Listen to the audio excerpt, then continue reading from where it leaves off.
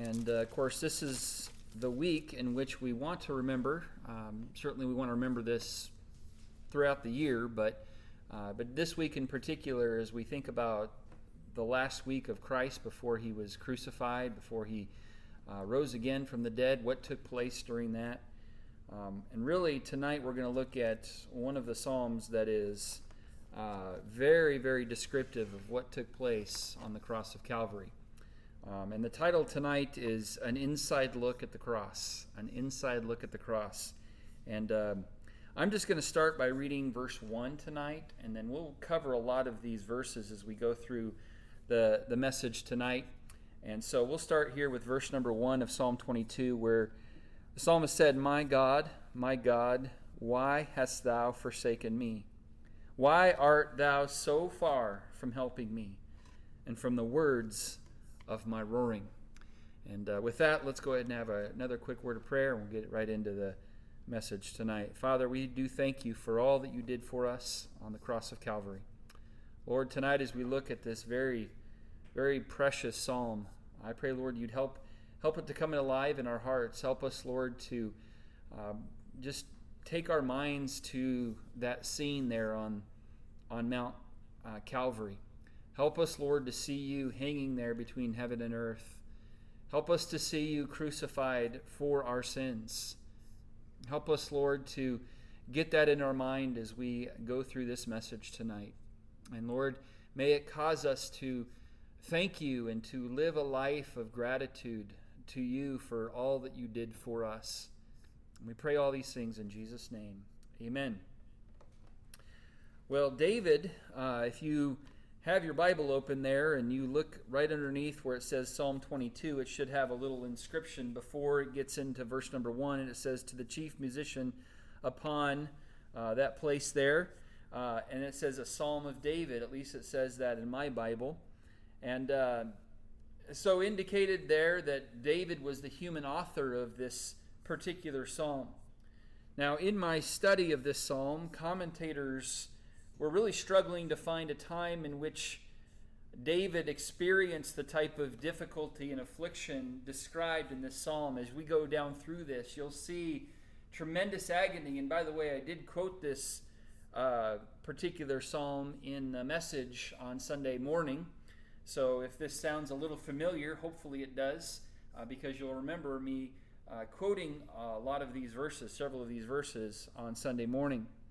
But as commentators were saying, well, it could have been this time in David's life, and certainly David experienced affliction. There's no question that him running from Saul was a time in his life that was very uncertain, kind of like the time in which we're living in right now, where he didn't know what tomorrow held. He didn't know what tomorrow's news was going to be, if Saul was going to be on his tail again, if Saul was going to show up. He just didn't know what each day would bring forth. And by the way, neither do we. We don't know what each day may bring forth either. But in spite of all the challenges that David had, I'm with the commentators on this. I don't think he was referring to anything that took place in his life. I think he, by the inspiration of God, wrote this psalm as a prophetical book on what would eventually take place on the cross of Calvary. And tonight we come to this very special psalm. Spurgeon said this about Psalm 22. He said, this is beyond all others, the psalm of the cross. And he said we should read reverently, putting off our shoes from off our feet, as Moses did at the burning bush. For if there be holy ground anywhere in Scripture, it is in this psalm. Now, certainly all of Scripture is inspired of God, and there's not a Scripture that's not important at all. But tonight, especially as we're in Easter week, as we're leading up to the resurrection, and I believe, and there's good men that disagree with me on this, and I'm willing to be corrected at some point down the road. But I believe that Jesus was crucified on Wednesday, and that gives us the 3 full days and the 3 full nights before the resurrection on Sunday morning. Saturday night / Sunday morning. It could have been any time in that time frame. But I believe that Jesus was crucified on Wednesday, and so I thought it would be appropriate in our series, Comfort in the Crisis, looking at some of the Psalms, to look at this one tonight. Now, in the Gospels, as we read through Matthew, Mark, Luke, and John, we do see Jesus on the cross in each of those books, in each of those Gospels. But in each of those, we see Jesus on the cross from their perspective. We see Jesus on the cross from the perspective of Matthew, and we kind of get a little biography of what took place there on the cross from Matthew's vantage point. And then we get to Mark, and then we get to Luke and John, same thing. Each of these men give their viewpoint and their perspective of the cross. But here in Psalm 22, we get to see the cross from the eyes of the one hanging there. In this sacred passage of Scripture, we get the inside look at the cross from the vantage point of Jesus Christ, the one who was there, the one who experienced it all. Even though this was written hundreds of years before Calvary, this acts very much like an autobiography of the cross. If we were to say, hey, we want to interview you, Jesus, and say, what was it like to be there on the cross? Psalm 22 would be his reply. This was from his angle, from his vantage point, what he experienced there for us on the cross of Calvary. Now, what was Jesus thinking about when he was crucified? What was really going through his mind? Well, this precious psalm gives us details that are found nowhere else in all of the Scriptures. This is a very special and sacred passage of Scripture. Charles Spurgeon suggested that this is so close to and so prophetical. In fact, one commentator indicated that there were 33 specific prophecies in Psalm 22 that were fulfilled at Calvary. 33. My mind was completely blown away when I saw that. I knew there was a few, but I didn't realize that there was 33.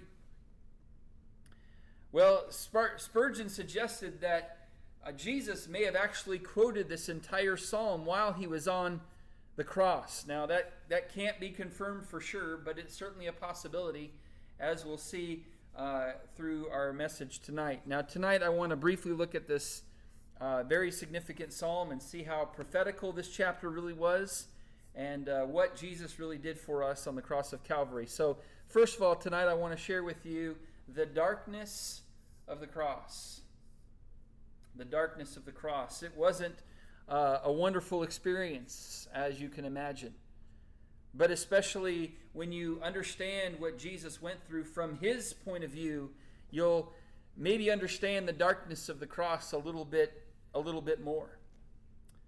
In verse number 1, he was saying, my God, why hast thou forsaken me? Why art thou so far from helping me and from the words of my roaring? Oh my God, I cry in the daytime, but thou hearest not, and in the night season, and am not silent.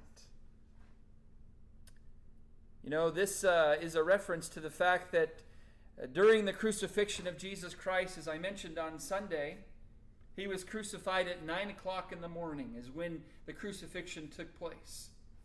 Well, he was on that cross until 3 o'clock in the afternoon, so for 6 hours he was on that cross. Well, the Bible says at noon, at high noon, when the sun was at its brightest, the Bible says the sky grew dark. And that indicates the darkness of the cross. This was not a wonderful, cheerful time. This was a dark time. Now, there were some cheering going on, but it was from the enemies of Jesus, and it was from Satan and his demons. They were having a party watching all of this happen. But from Jesus' perspective, it was a very dark time. Why was it so dark? Well, first of all, he was abandoned. He was abandoned. In verse number 1, my God, why hast thou forsaken me? Why art thou so far from helping me and from the words of my roaring? This, of course, was fulfilled in This prophecy was fulfilled in Matthew chapter number 27, verse 46. It says, "In about the 9th hour, Jesus cried with a loud voice, saying, Eli, Eli, lama sabachthani?" That is to say, my God, why hast thou forsaken me?" You see, Jesus Christ felt forsaken of the Father as he hung on the cross and suffered the wrath of God against sin and died as the sinner's substitute, which, by the way, was my substitute and yours. The Bible says in Galatians 3 and verse 13 that Jesus actually became a curse and suffered under the curse of the Father while bearing our sin, that we might be freed from the curse and given the blessing of Abraham, which is eternal life through the Holy Spirit of God. He was abandoned. Have you ever felt abandoned? Have you ever felt like you were all alone and there was no one there to help you? Well, you're in good company. Jesus felt like that very much so on the cross of Calvary, and indeed there was no one to help him at that point. No one could come and help him. He was becoming my sin and becoming yours as well. And then taking and experiencing all of the wrath of God that was meant for me and meant for you because of our wickedness. And by the way, he knew no sin. He was completely innocent. He didn't deserve to be experiencing that, but he was, and he did, because he loved you, because he wanted to be obedient to the will of his Father. Let's keep reading here in verse number 3. He says, "But thou art holy, O thou that inhabitest the praises of Israel." He was recognizing the holiness of his Father. And then he talked about in verse number 4, "Our fathers trusted in thee," they trusted, "and thou didst deliver them." He thought back to others in the past who had experienced affliction and trials and who had called upon God, and God delivered them out. But not so with Jesus. God the Father let this all happen because it was part of the plan to redeem you and to redeem me. And so he said, "Our fathers trusted in thee. They trusted, and thou didst deliver them. They cried unto thee," verse 5, "and were delivered. They trusted in thee and were not confounded." And he's basically almost saying it's not fair. Like, you helped them, why can't you help me in this moment? And you can see Jesus' humanity here. Now, yes, we know that Jesus is 100% human and 100% God at the same time. But you can see his humanity come out in these verses. You ever feel like life isn't fair? Well, it's a good thing life isn't fair. Because if life was fair, you and I would be consumed like that. Because that's what we deserve because of our sin. Well, Jesus was saying it's not fair. I mean, you helped others. Why aren't you helping me right now? And then this is a very interesting verse in verse number 6. He says, "But I am a worm, and no man, a reproach of men, and despised of the people." This is a tremendous prophecy. But to really understand the fullness of this, we have to look at the Hebrew text behind it. So the Hebrew word translated worm in our Bible is actually a name of a very specific worm in Israel. It's a worm that would, once it dies, it would be dried out and then crushed in order to extract a red dye from this worm. And this is, of course, obviously very significant. And for you Bible scholars, maybe you're thinking, okay, I see the connection. See, the same Hebrew word occurs 42 times in the Old Testament, and only 8 of those times it is translated worm or worms. The rest of the occurrences in the Old Testament, it's translated as scarlet and once as crimson. The application is, of course, tremendous. Jesus Christ was dried out in intense suffering and was crushed like a worm under the wrath of God in order to extract the precious, bright red substance from him, which was his sinless blood, which would be applied to men as a precious dye to cover our sin. That's why he said, "I am a worm." Aren't you glad that he was a worm willing to be crushed for you so that his blood could be applied to your sin Praise the Lord that he was willing to do that. He is a worm and no man, a reproach of men, and despised of the people. The people who loved him so much earlier on in his ministry, he would follow him and let's go and hear what the teacher has to say. Let's go see him perform another miracle. Where are they now? Well, they've completely despised him. They've completely walked away because he doesn't look like a miracle worker anymore. I mean, just look at him. He's got all that blood streaming down his face.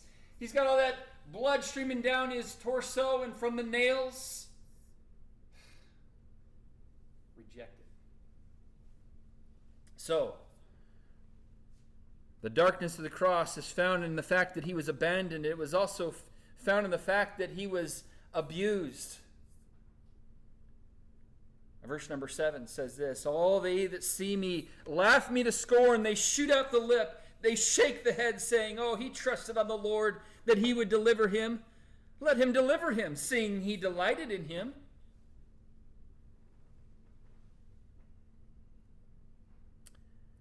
This, of course, details the intense ridicule and humility that Jesus suffered on the cross. This was literally fulfilled in Matthew 27, verses 39 through 44. I'll read it for you. And they that passed by reviled him, wagging their heads and saying, O thou that destroyest the temple and buildest it in 3 days, save thyself. If thou be the Son of God, come down from the cross. You said you are God. If you are God, then you should be able to bring yourself down off that cross. Likewise, also the chief priests, mocking him with the scribes and elders, said, he saved others, but he can't save himself. What a loser. If he be king of Israel, let him come down from the cross, and then we will believe him. You want everyone to believe in you. Well, I'll tell you, we'll believe in you is the moment you come down from that cross by your own power. Then we'll believe you. Complete mockery. They go on to say, well, he trusted in God. Well, let God deliver him, if he will have him, for he said, I am the Son of God. The Bible says the thieves also. If you recall, it wasn't just Jesus there on the cross of Calvary. There were 2 others, one on either side. There were 3 people total there on the cross, Jesus in the middle. But the thieves also, which were crucified with him, cast the same in his teeth. So both of these guys said, yeah, if you're supposed to be God, why don't you come down? Can you see this fulfilled there on the cross? Let's keep reading in verse number 9. Psalmist said, but thou art he that took me out of the womb. Thou didst make me hope when I was upon my mother's breast. I was cast upon thee from the womb. Thou art my God from my mother's belly. You know, Jesus Christ is the only one who could say this truthfully and rightfully.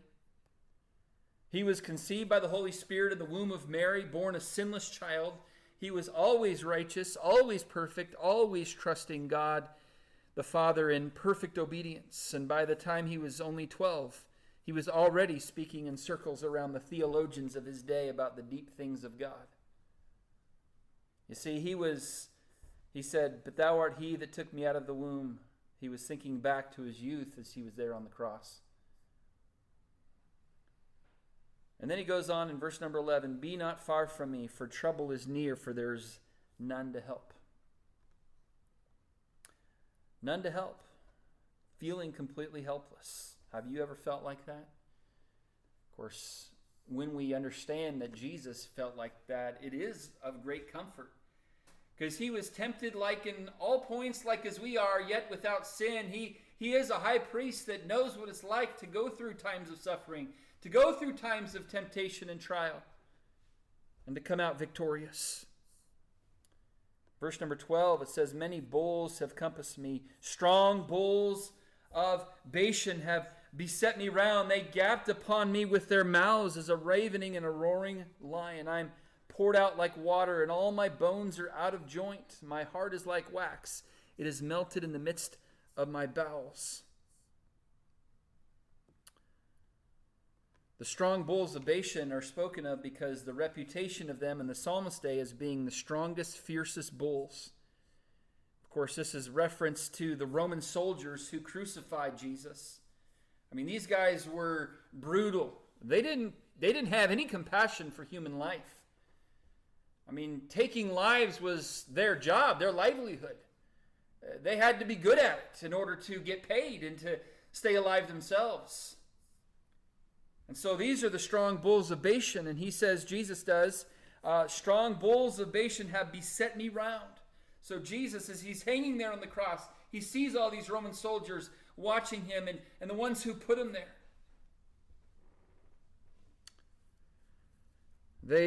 These are the soldiers who showed absolutely no mercy to their victims, but gouged them with their horns of power to pieces. Like wild beasts, they brutally tortured their victims. They had no value of life whatsoever. They valued their own lives enough to do whatever it took to make their bosses happy. Look in verse number 15.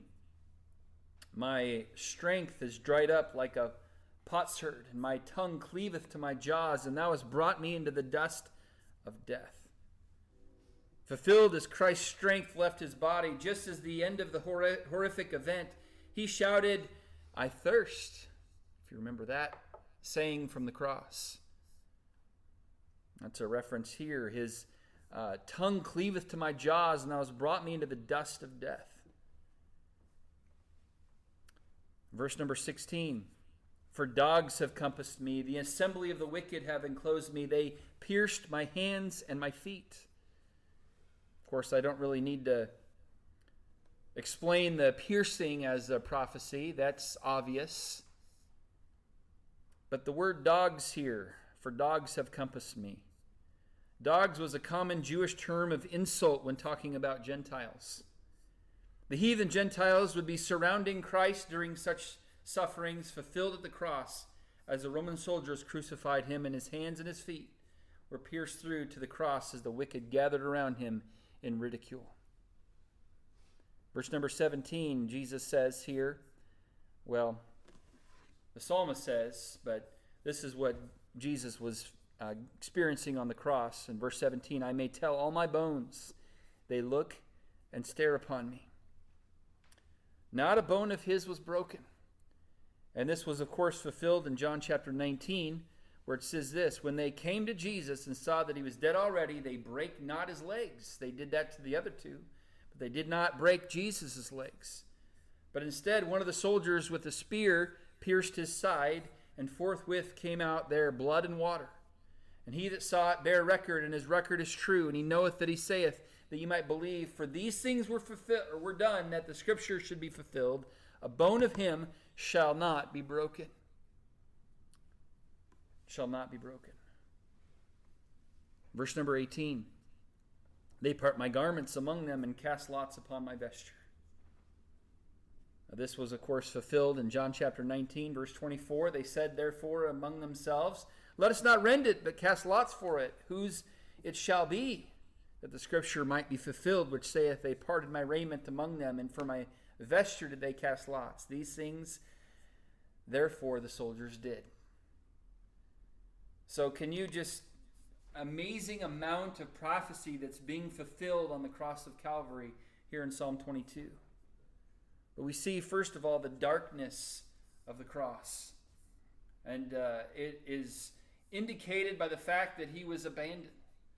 He was no one there to help him. If you've ever felt alone, you felt like no one cares about me. That was Jesus, and he is the only one that really could say that. And then he was abused. Used and abused physically, mentally. He was completely abused. But I want us to see number 2 here tonight, and very briefly, and we're almost done. But the deliverance from the cross. Yes, the darkness or the cross was dark for a time. And verse 21 says, well, let me pick it up in verse 19. Be not thou far from me, O Lord, O my strength. Haste thee to help me. Deliver my soul from the sword, my darling from the power of the dog. Save me from the lion's mouth. And this was all he was trying to get God's attention. And then here we go in verse 21 at the end of that. He says, "For thou hast heard me from the horns of the unicorns." Now, I don't mean to burst anybody's bubble about the unicorns. I looked up what the word unicorn here really means, and it's a reference to those bulls that we talked about in verse number 12. So sorry about that. They're not, they don't have rainbow colors and all that. No, they were strong bulls. But in verse 21, he says, "For thou hast heard me." All of a sudden, after all this, where are you? Where are you? And now all of a sudden, the Lord comes in at the right moment. "For thou hast heard me from the horns of the unicorns." And then verse 22, it completely changes. "I will declare thy name unto my brethren. In the midst of the congregation will I praise thee." At this point, there's a significant change in the psalm. We go from despair to victory, from the darkness of night to the breaking of day. "Weeping may indeed endure for a night, but praise the Lord, joy cometh in the morning." And Jesus' suffering wasn't forever. It was temporary. When he said this, "I will declare thy name unto my brethren. In the midst of the congregation will I praise thee." This, of course, is speaking of his glorious resurrection after he was brought down to the dust of death. This was fulfilled literally when Christ appeared to his Jewish brethren, the apostles, after his resurrection, when they were gathered together in John chapter 20 and verse 26. And we'll talk more about that on Sunday. But he does mention his brethren, that he calls his disciples brethren. And of course, that is a fulfillment of verse 22 as a prophecy. "I will declare my name unto my brethren. In the midst of the congregation will I praise thee." Well, jumping down to verse 27, and we won't take a lot of time with all of this here, the second part of the message, but verse 27 says, "All the ends of the world shall remember and turn unto the Lord, and all the kindreds of the nation shall worship before thee." Now, this is a glorious prophecy that has been fulfilled as we look around and see all the ends of the world, the Gentile nations, remembering the death of the Son of God and believing in him for the remission of sins. Now, all the families of the nations are worshiping before God, and it will finally worship him forever, as in Revelation chapter 5 and verse 9. That's when it's going to finally be completely fulfilled. And then verse number 28, "For the kingdom is the Lord's, and he is the governor among the nations." This is seen partial fulfillment already, as God has proven that he is indeed king and ruler over all the earth. Yet we'll see a more literal fulfillment during the millennial reign of Christ that will come when he returns back to earth. So some have already been fulfilled at Calvary, but some are yet to be completely fulfilled and will be at some point down the road. I want to just point out, as we kind of close this message, verse 31, the very last verse in the psalm. It says, "They shall come and declare his righteousness unto a people that shall be born, that he hath done this." That he hath done this. This psalm begins with the fourth words from the cross. The cry of abandonment. When Jesus said, my God, why hast thou forsaken me?" That was the fourth thing that Jesus said on the cross. And that was the first verse of this psalm. So it begins with that, but it ends with the words that he hath done this. Now the Hebrew word here is asah, which has exactly the same meaning as Christ's seventh word from the cross, when he said, "It is finished." That he hath done this. That he hath accomplished it. That he hath finished his work. Jesus said, "It is done." The payment has been made. The sin debt has been paid once and for all. Well, praise the Lord. Jesus paid it all. All to him I owe. Have you applied that payment to your account? All right, so we see the cross from the eyes of Christ. We get an inside look here in Psalm 23 of what took place on the cross from the vantage point of not eyewitnesses, but as the one experiencing it. What should be the point? Well, first of all, again, understand that he did all of that for you. He did all that because he wanted to redeem you unto himself. He wanted you to spend eternity with him forever, and the only way that that was going to happen is if he did what he did on the cross. If he was your complete and total substitute. And also tonight, I think if you've listened to this message and followed along tonight and you don't feel an overwhelming sense of gratitude in your heart to the Lord for what he did, I would say either you need to get saved or you need a revival. Because when you take a peek in your mind's eye and understand what the Bible says about what Jesus went through for you and for me, it should cause us to say, Lord, thank you so much for all that you did to purchase my redemption. I agree with Charles Wesley when he wrote these words, "Amazing love, how can it be that thou, my God, shouldst die for me?" I'll be honest with you, I'm not worthy for Jesus to do any of that. And by the way, I'll be honest with you, you're not worthy for him to do that either. But he did. Paul said it this way, "But God commendeth his love toward us in that while we were yet sinners," while we were his enemies, while we were sinners, that's when Christ died for us. Not when we were a born-again believer. No, we were his enemies. We were ungodly. We were sinners. We were his enemies, and he died for us. He went through all that suffering. He went through the darkness of the cross for you, so that you don't have to experience the darkness of this life, and ultimately so that you don't have to experience the darkness of eternity in a place called hell. He went through all of that so that you can spend eternity in a wonderful place called heaven, so that your sins could be forgiven. So friend, if you're watching tonight or listening tonight and you've never been saved, would you believe on Jesus Christ alone for your salvation? It's the only way. There is no other escape. Oh, I know we're going through this coronavirus thing and people are scrambling to try to find a cure. I'm telling you, when we look at our sin, there is only one cure for our sin, and it is the blood of Jesus Christ that he shed on the cross of Calvary. There's no other way. It's not the blood of Christ plus religion. It's just Jesus. Jesus said, "I am the way, the truth, and the life. No man cometh unto the Father but by me." He's the only way. So if you're watching tonight and you've not yet believed on Christ, would you make the greatest decision of your life and place your faith and trust in him alone for your salvation? Stop clinging to your religion. Stop clinging to your church membership. Stop clinging to the good things that you've done and say, "Simply to thy cross I cling."